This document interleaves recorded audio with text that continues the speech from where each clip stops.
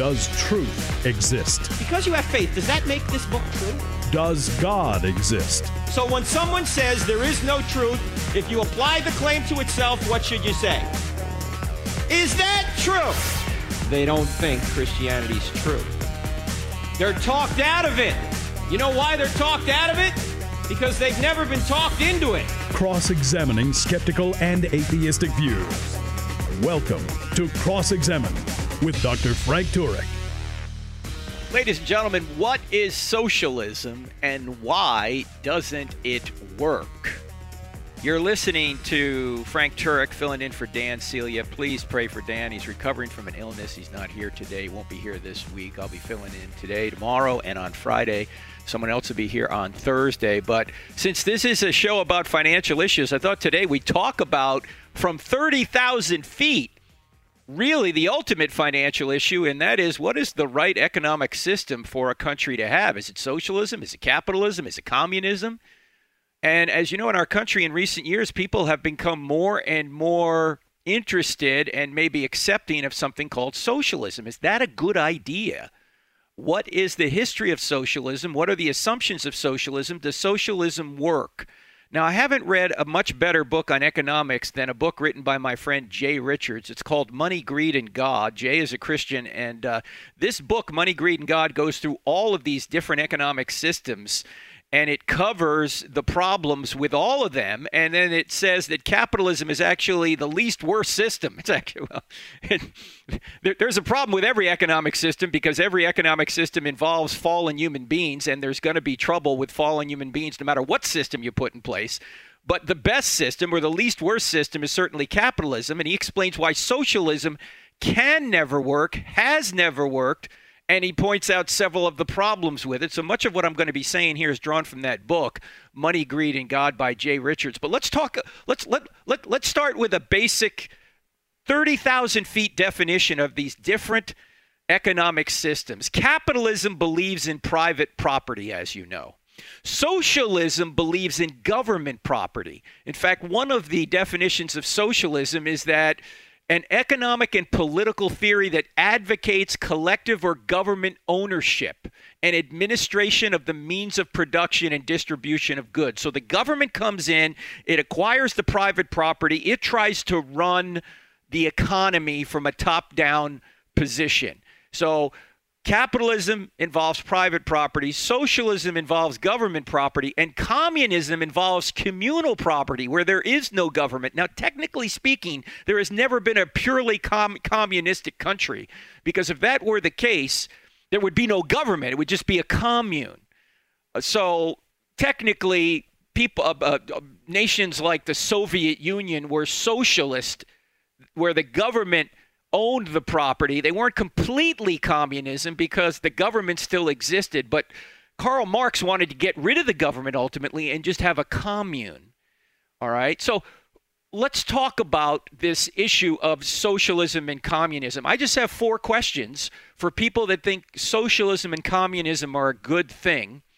Here are the 4 questions just to get us thinking. The first question is, why does socialistic and communistic countries, I'm using communistic in a general sense here. It's, as I say, there's no government that has been completely communistic, but there's elements of it in the Soviet Union and Cuba and places, Venezuela, places like that. They're more socialistic than communistic. Anyway, here's our question. Why do socialistic and communistic countries often build walls to keep people in? Why do they do that? Second question. Why does the capitalist country of the United States have to build walls to keep people out? Or actually, we don't build them now. We take them down and let anybody in because everyone's trying to get here, right? Why is that?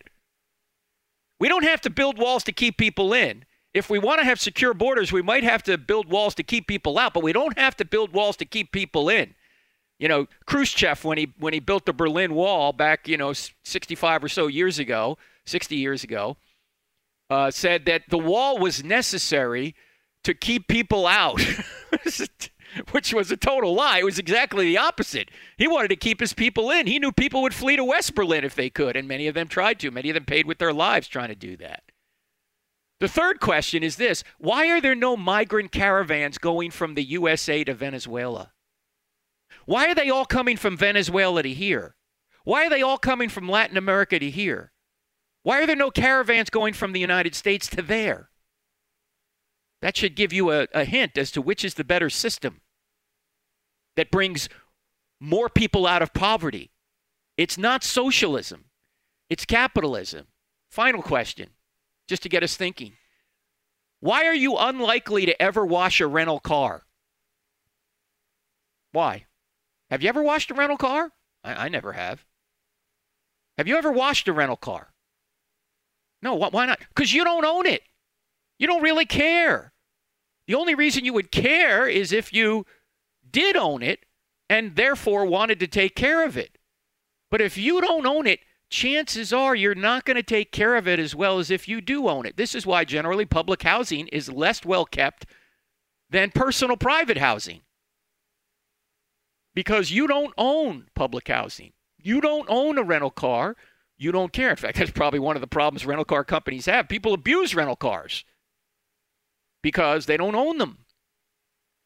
You have to have ownership to increase people's interest in taking care of whatever you own.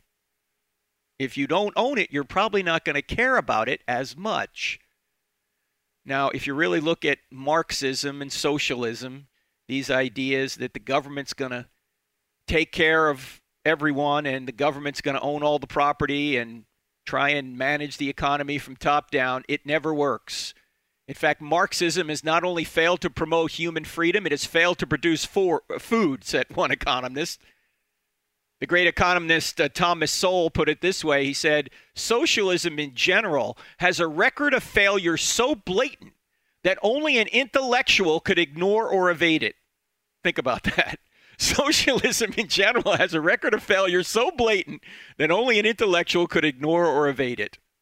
And people ignore the actual history of socialism. They say, well, yeah, okay, I know it hasn't worked in the Soviet Union, hasn't worked in Cuba, hasn't worked in Venezuela, hasn't worked anywhere it's tried, but if we try it here, it'll work because we're good people. We can,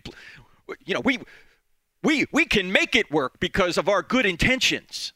And this is a complete misunderstanding of human nature, which we'll get to a little bit later. And if you're just tuning in, you're listening to Frank Turek filling in for Dan Celia. We're talking about socialism today. What is it and why doesn't it work? A.R. Bernard, pastor from New York up in Brooklyn, put it this way. He said, poverty is the norm and wealth is the exception. Think about that. Poverty is the norm and wealth is the exception. The only reason we Americans tend to think the opposite, we tend to think wealth is the norm and poverty is the exception, is precisely because we have a capitalistic system that is best at bringing people out of poverty. But around the world where you don't have this robust capitalism, poverty is the norm and wealth is the exception. You have to work in order to become wealthy. And you have to have a system that allows you to work and keep some of the fruits of your own labor in order to encourage that kind of work. If people are not encouraged to work, they won't, as we've noticed in the past couple of years. I don't know about you, but every place I go to, I see a sign, help wanted, now hiring. These businesses can't get people to work for them. Why? Because for the past 2 years, we've been paying people not to work. The government has been paying people not to work. And if you pay them not to work, guess what? Many people won't.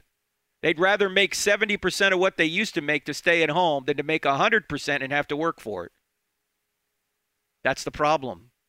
Because people are inherently going to decide to take the easy way if they can. You have to give them an incentive to work. And if you have an organization, or I should say a system that puts a rule of law in place and gives people the ability to keep some of the fruits of their own labor, you're going to get people out of poverty by incentivizing them to work and to be productive. But if you take incentives away, many people won't work.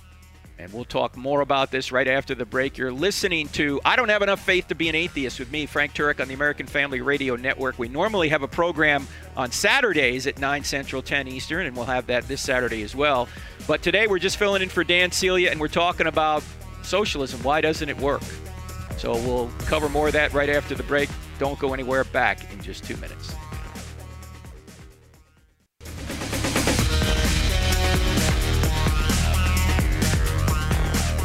Welcome back to I Don't Have Enough Faith to Be an Atheist with me, Frank Turek, on the American Family Radio Network, filling in for Dan Celia today. He's normally talking about finances, so I thought, hey, let's talk about finances from 30,000 feet. Let's talk about economic systems. What's the right economic system? Is it capitalism? Is it socialism? What is it? That's what we're talking about today. By the way, this particular topic we're talking about in a bigger context. At crossexamine.org, which is our website, we teach online courses, and we're about to teach a brand new course called Jesus versus the Culture. Who do you trust? Do you trust Jesus or do you trust the culture? And one of the issues that the culture seems to be leaning toward is this idea of socialism. And so we have 3 actual one-hour shows on the economics of socialism or capitalism. Which should we go with? In this course, we're also covering cancel culture. How should you respond when threatened? What's the purpose of life? What did Jesus tell us about politics? What does it really mean to be free? We talk about critical race theory. What's your true identity? Can the Bible be trusted? Equality versus equity, progressive Christianity.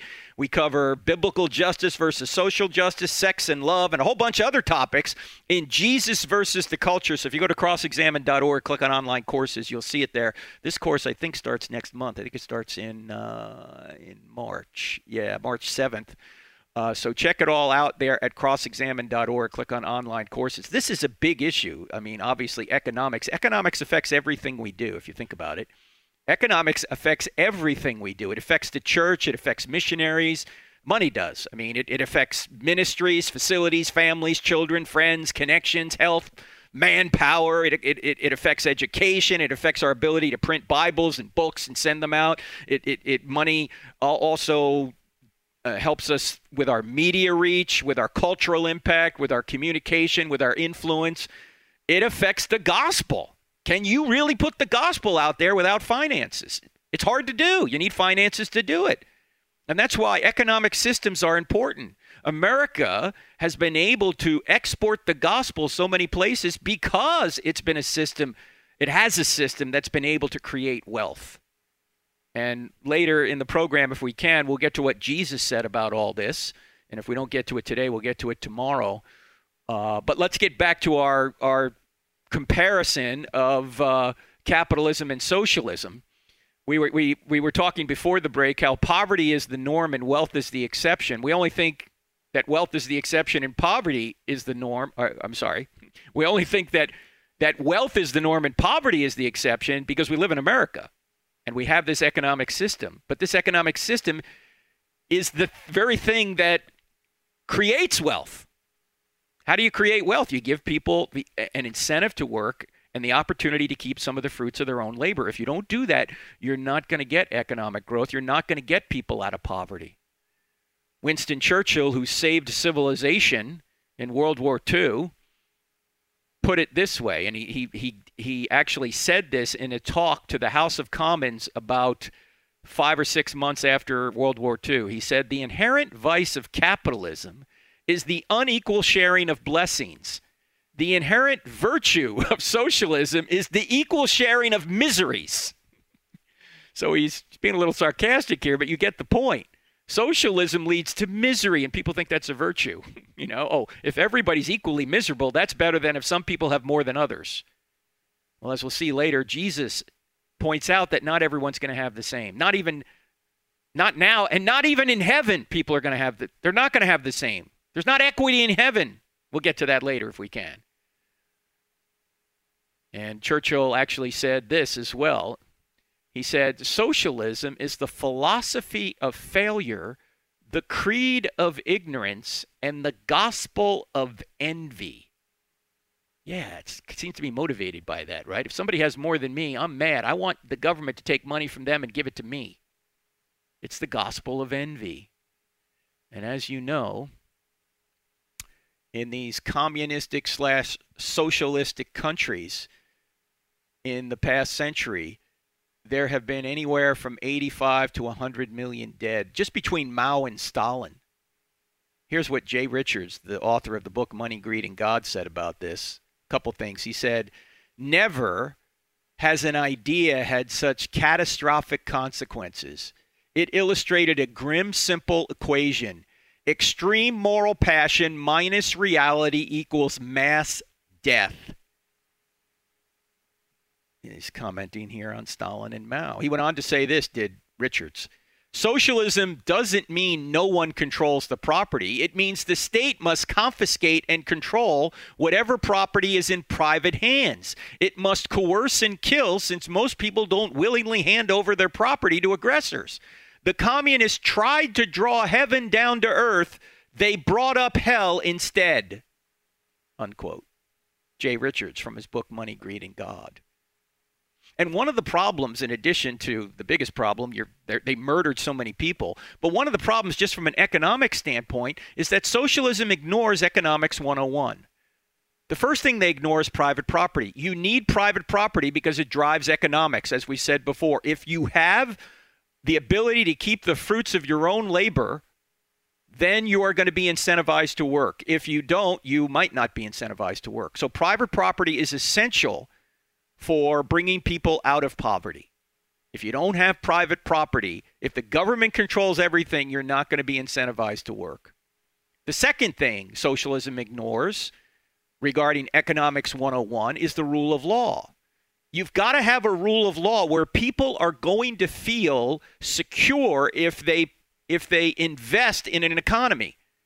If there's no rule of law, if people can confiscate your investment, if too much money is taken in taxes, if you can't be assured that risk is going to be minimized, that there's not too much corruption out there, you're never going to invest, which means wealth is not going to be created, which means jobs are not going to be created, which means people are not going to come out of poverty.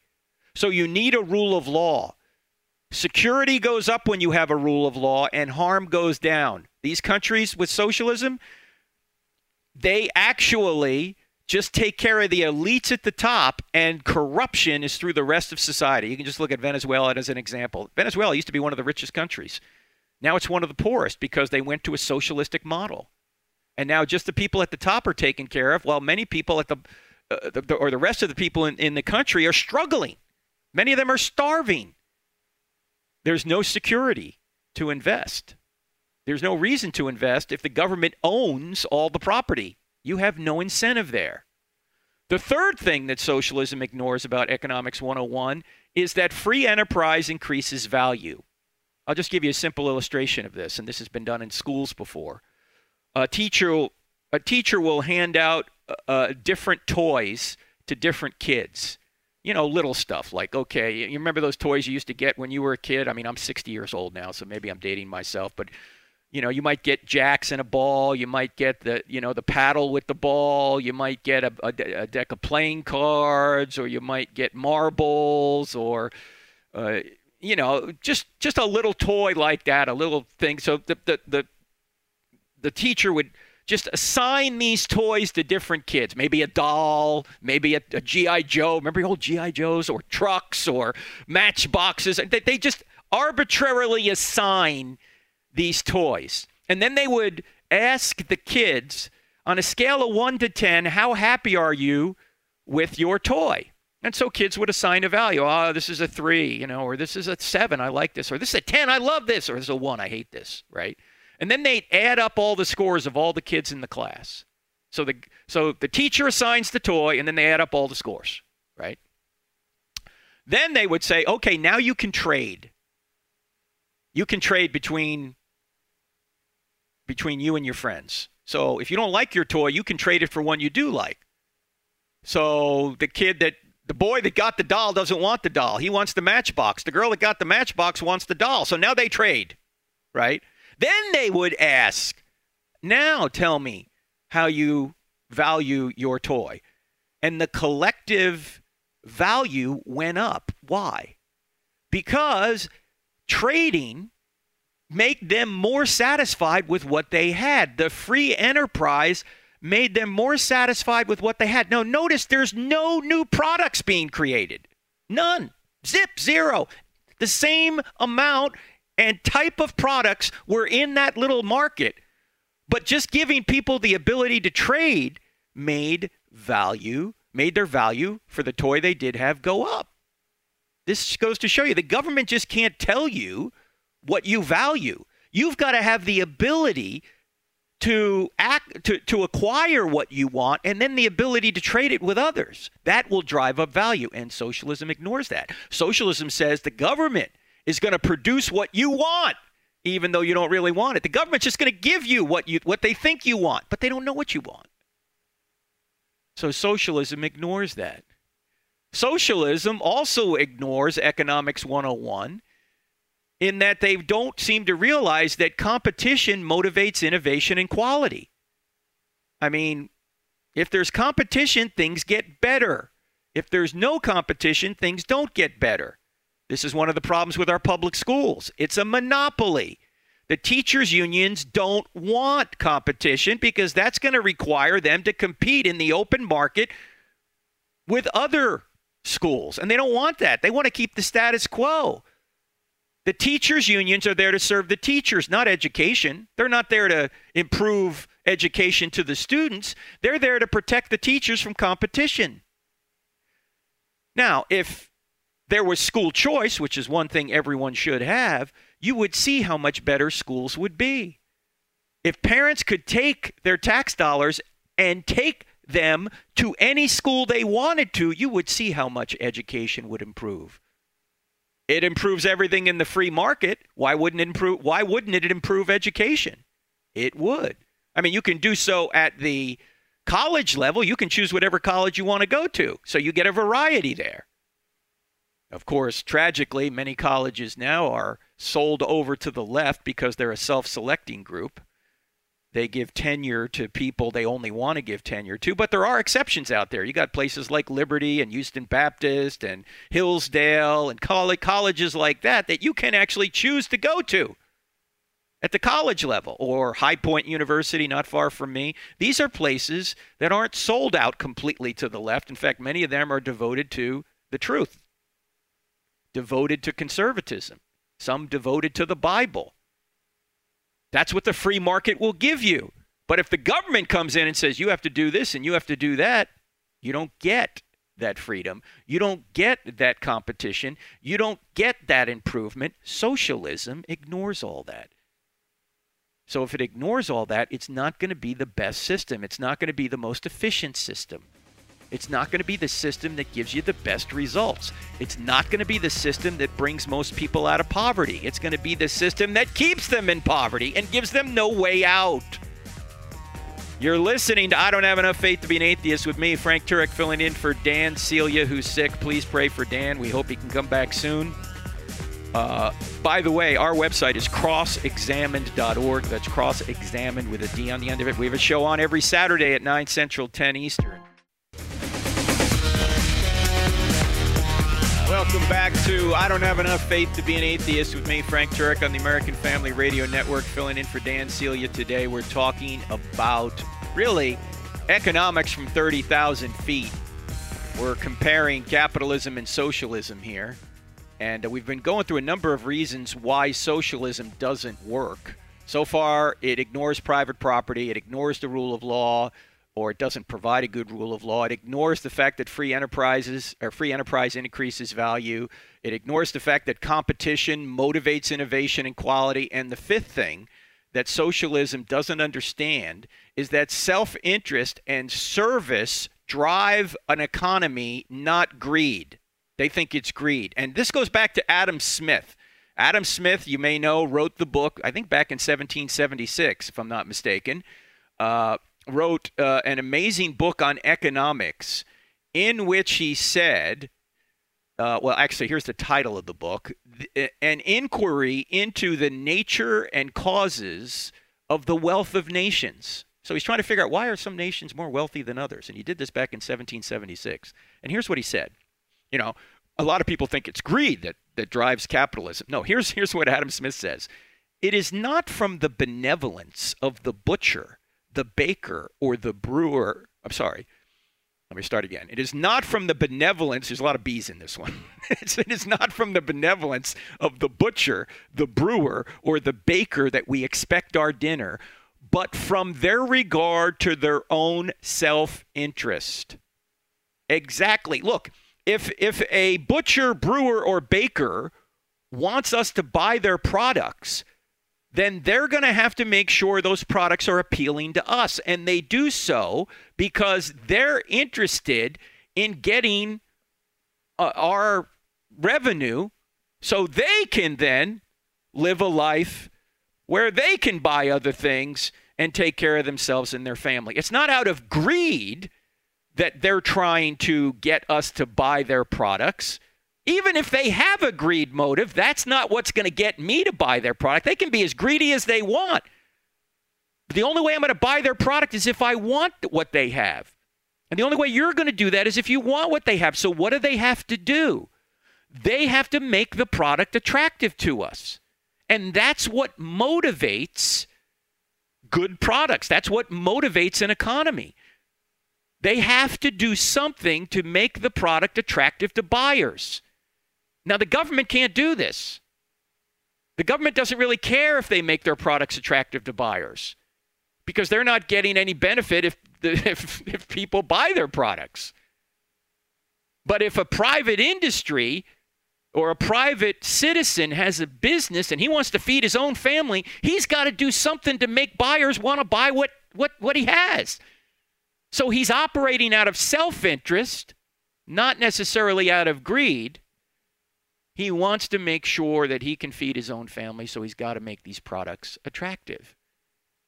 And that's what socialism ignores. The sixth thing that socialism ignores about Economics 101 is something Adam Smith called the invisible hand. There's a kind of invisible hand in the market. And here's how Smith put it. He said, every individual intends only his own security. And he is in this, as in many other cases, led by an invisible hand to promote an end which was no part of his intention. By pursuing his own interests, he frequently promotes that of the society more effectually than when he really intends to promote it. I have never known much good done by those who affected to trade for the public good. Now, what does he mean by this? What he means is that we don't know how this works, but somehow people come together to create products and services that other people need, even though they only have a little piece of the puzzle. And let me give you an example of this.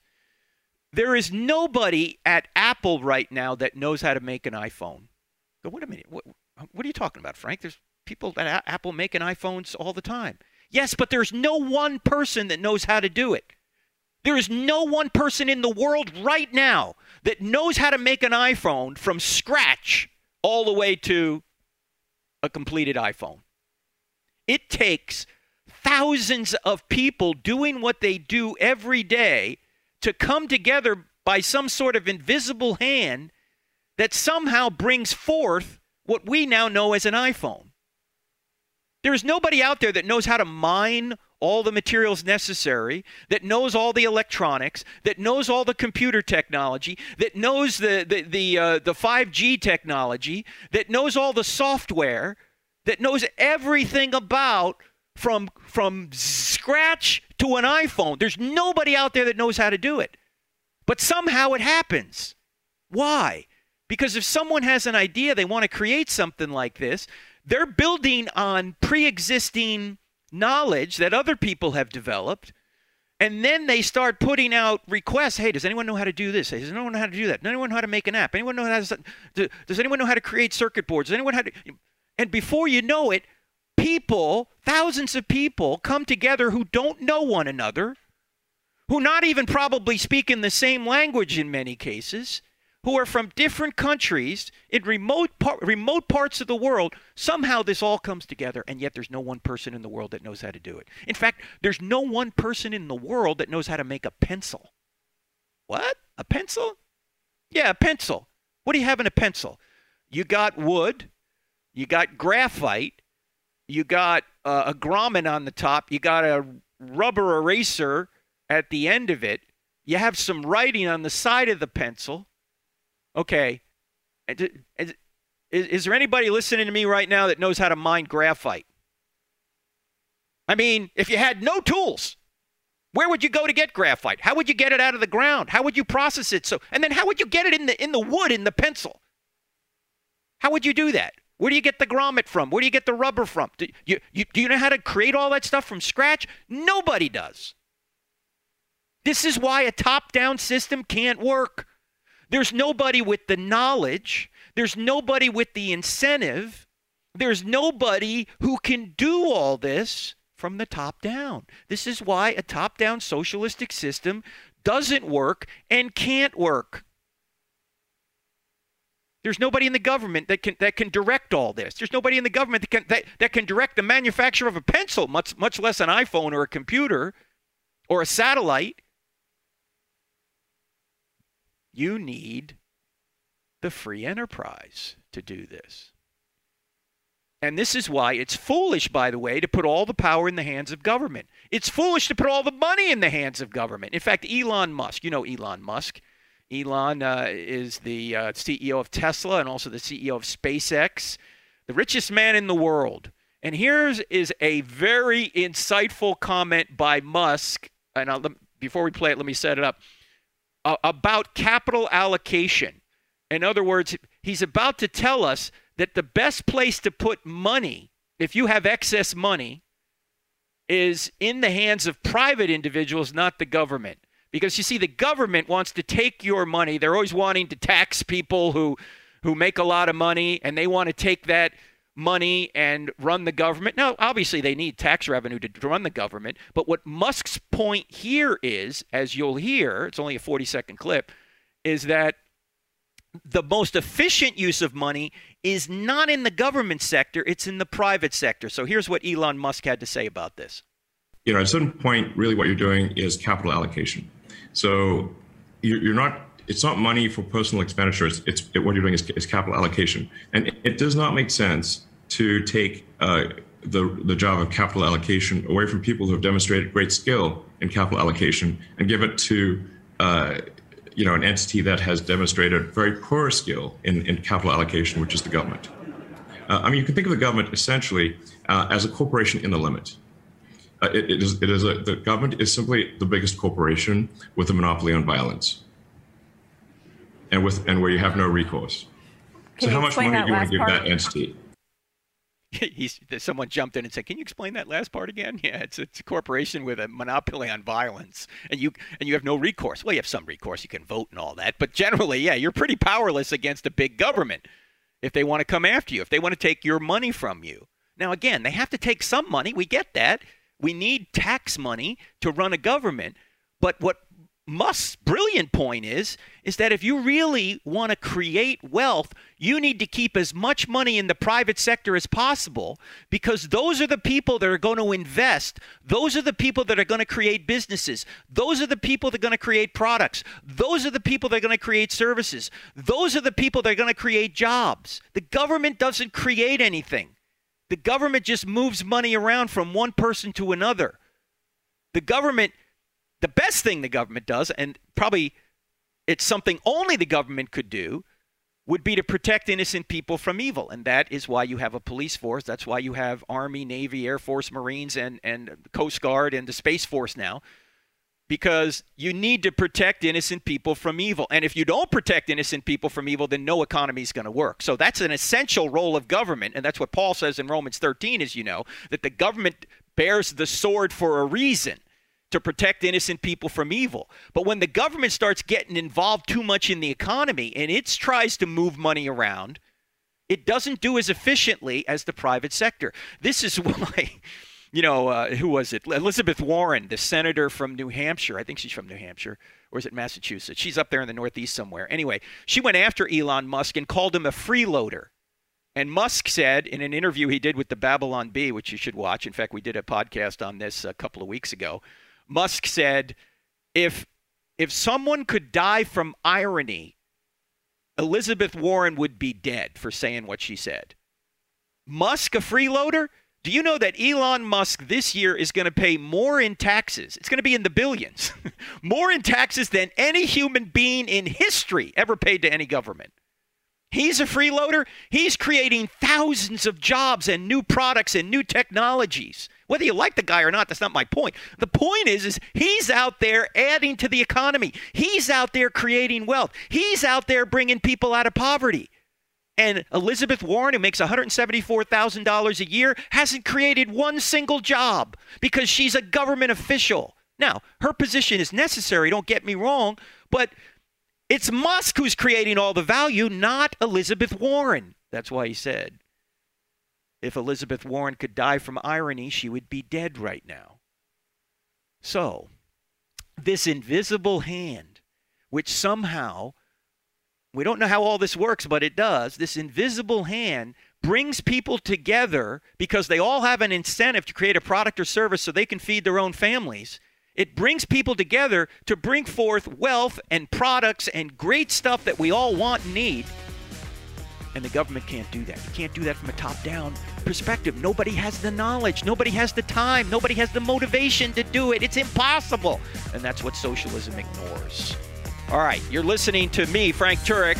Our website, crossexamine.org. That's cross-examine with a D on the end of it.org. Check out our app, too, Cross-Examine, 2 words in the App Store. And we're back in just 2 minutes. Don't go anywhere.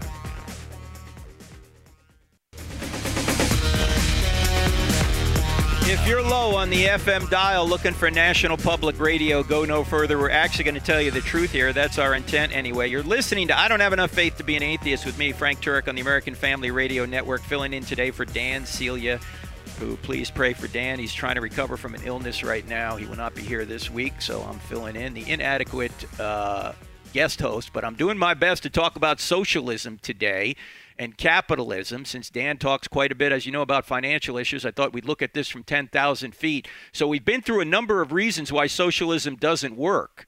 It ignores Economics 101. By the way, I'm reminded years ago there was a interaction between the Prime Minister of England, Margaret Thatcher, and the president of the Soviet Union, Mikhail Gorbachev, just before the wall fell. And it was in the late 80s. And at one point, the head of the President Gorbachev of the Soviet Union looked at Thatcher and said, who sees to it that the British people get fed? And Thatcher looked at him and said, no one.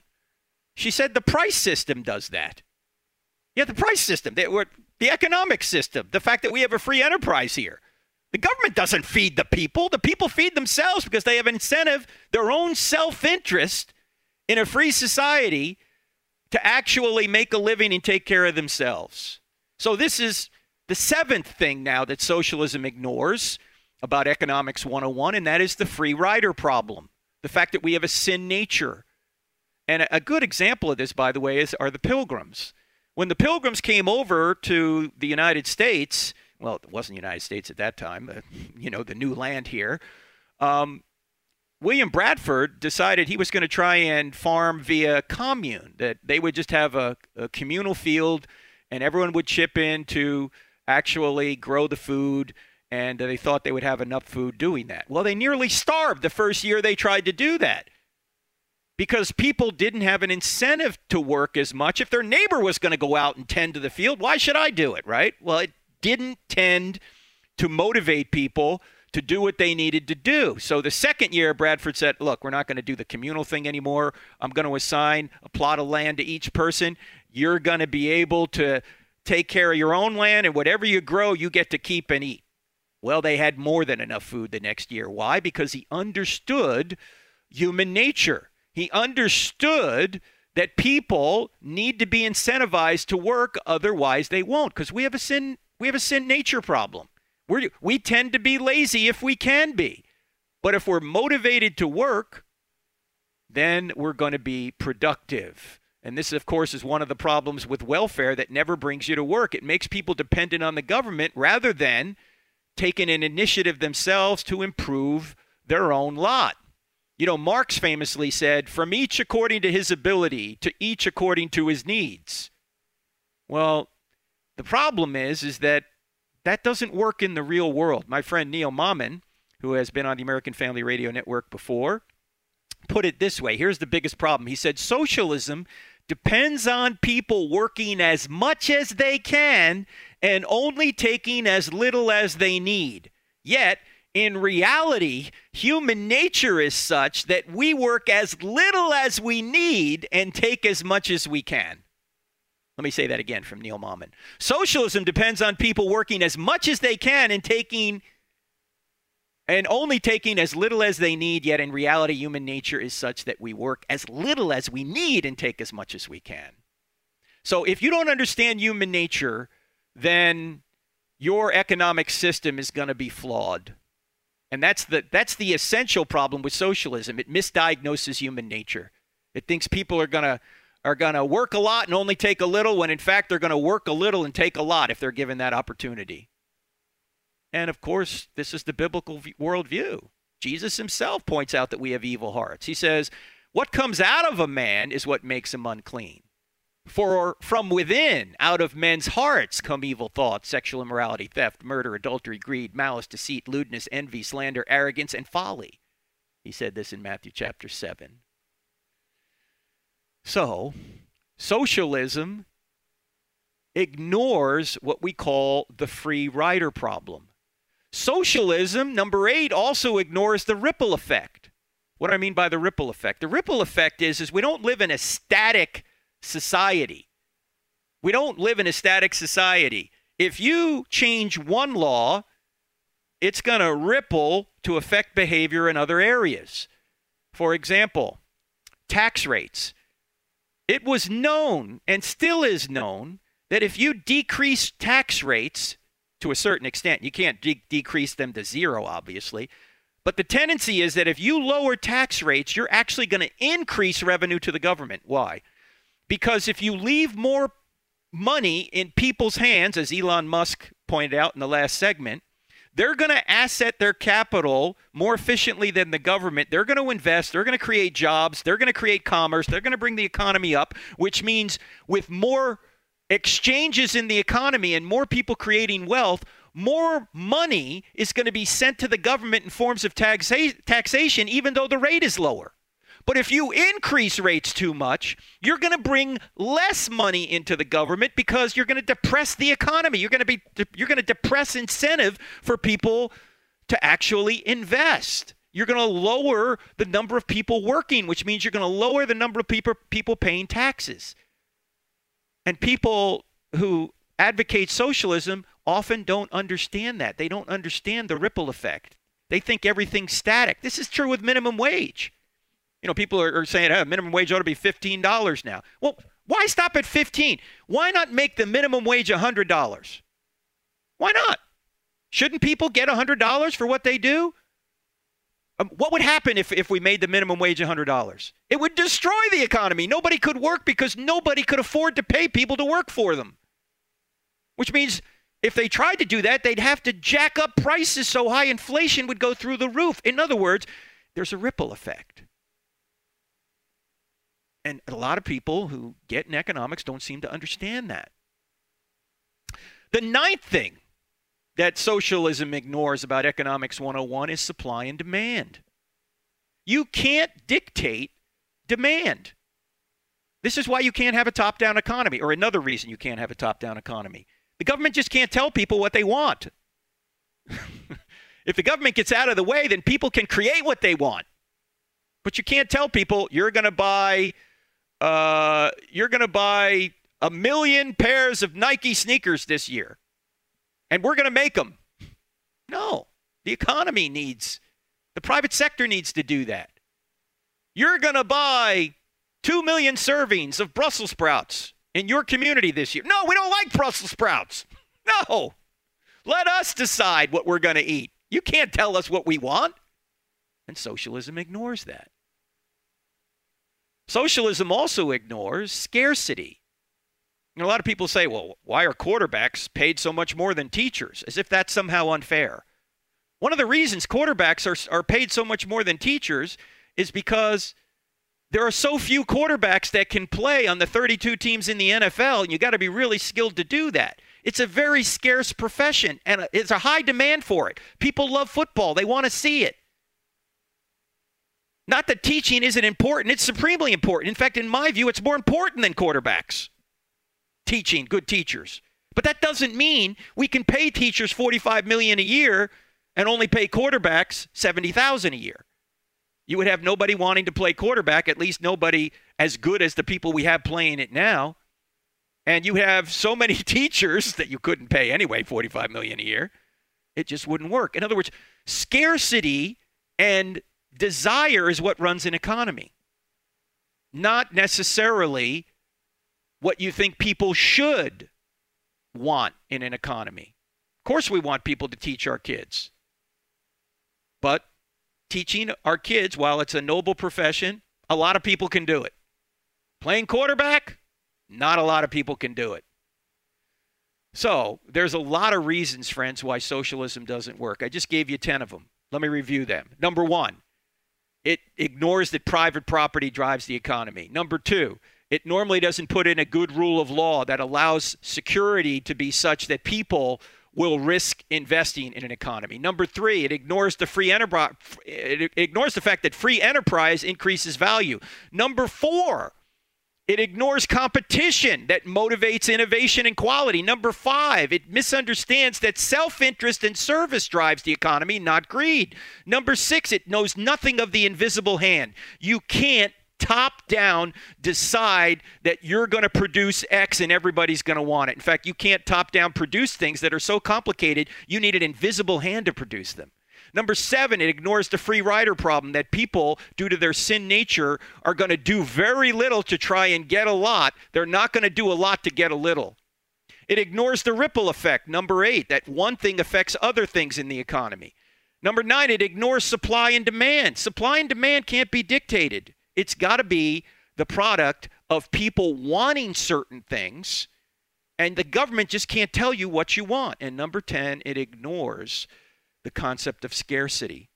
Scarcity is what makes things more valuable, if the things that are scarce are wanted, than just morality. You just can't say, well, teachers are more important than quarterbacks, so we're going to pay teachers $45 million a year and quarterbacks $70,000. You just can't arbitrarily do that.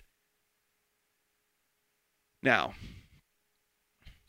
a lot of people will say that, oh, well, the early church, they lived like a commune. It was like a socialistic thing, wasn't it? No, it wasn't. If you go to Acts 5, first of all, Acts 5 is mostly a description, not a prescription. It describes what people did. It's not prescribing what we have to do. Number two, the Bible presupposes private property. Thou shalt not steal presupposes you have the ability to own private property.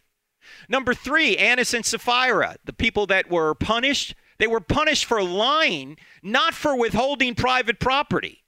And number four, the government wasn't involved. The sharing in Acts chapter 5 was voluntary. This was not a prescription, it was a description. It was a unique event that is never commanded to be the norm elsewhere. All right, friends, check us out at crossexamined.org. That's our website. My name is Frank Turek, filling in for Dan Celia. And I'll see you here tomorrow, Lord willing. Don't forget to pray for Dan. God bless.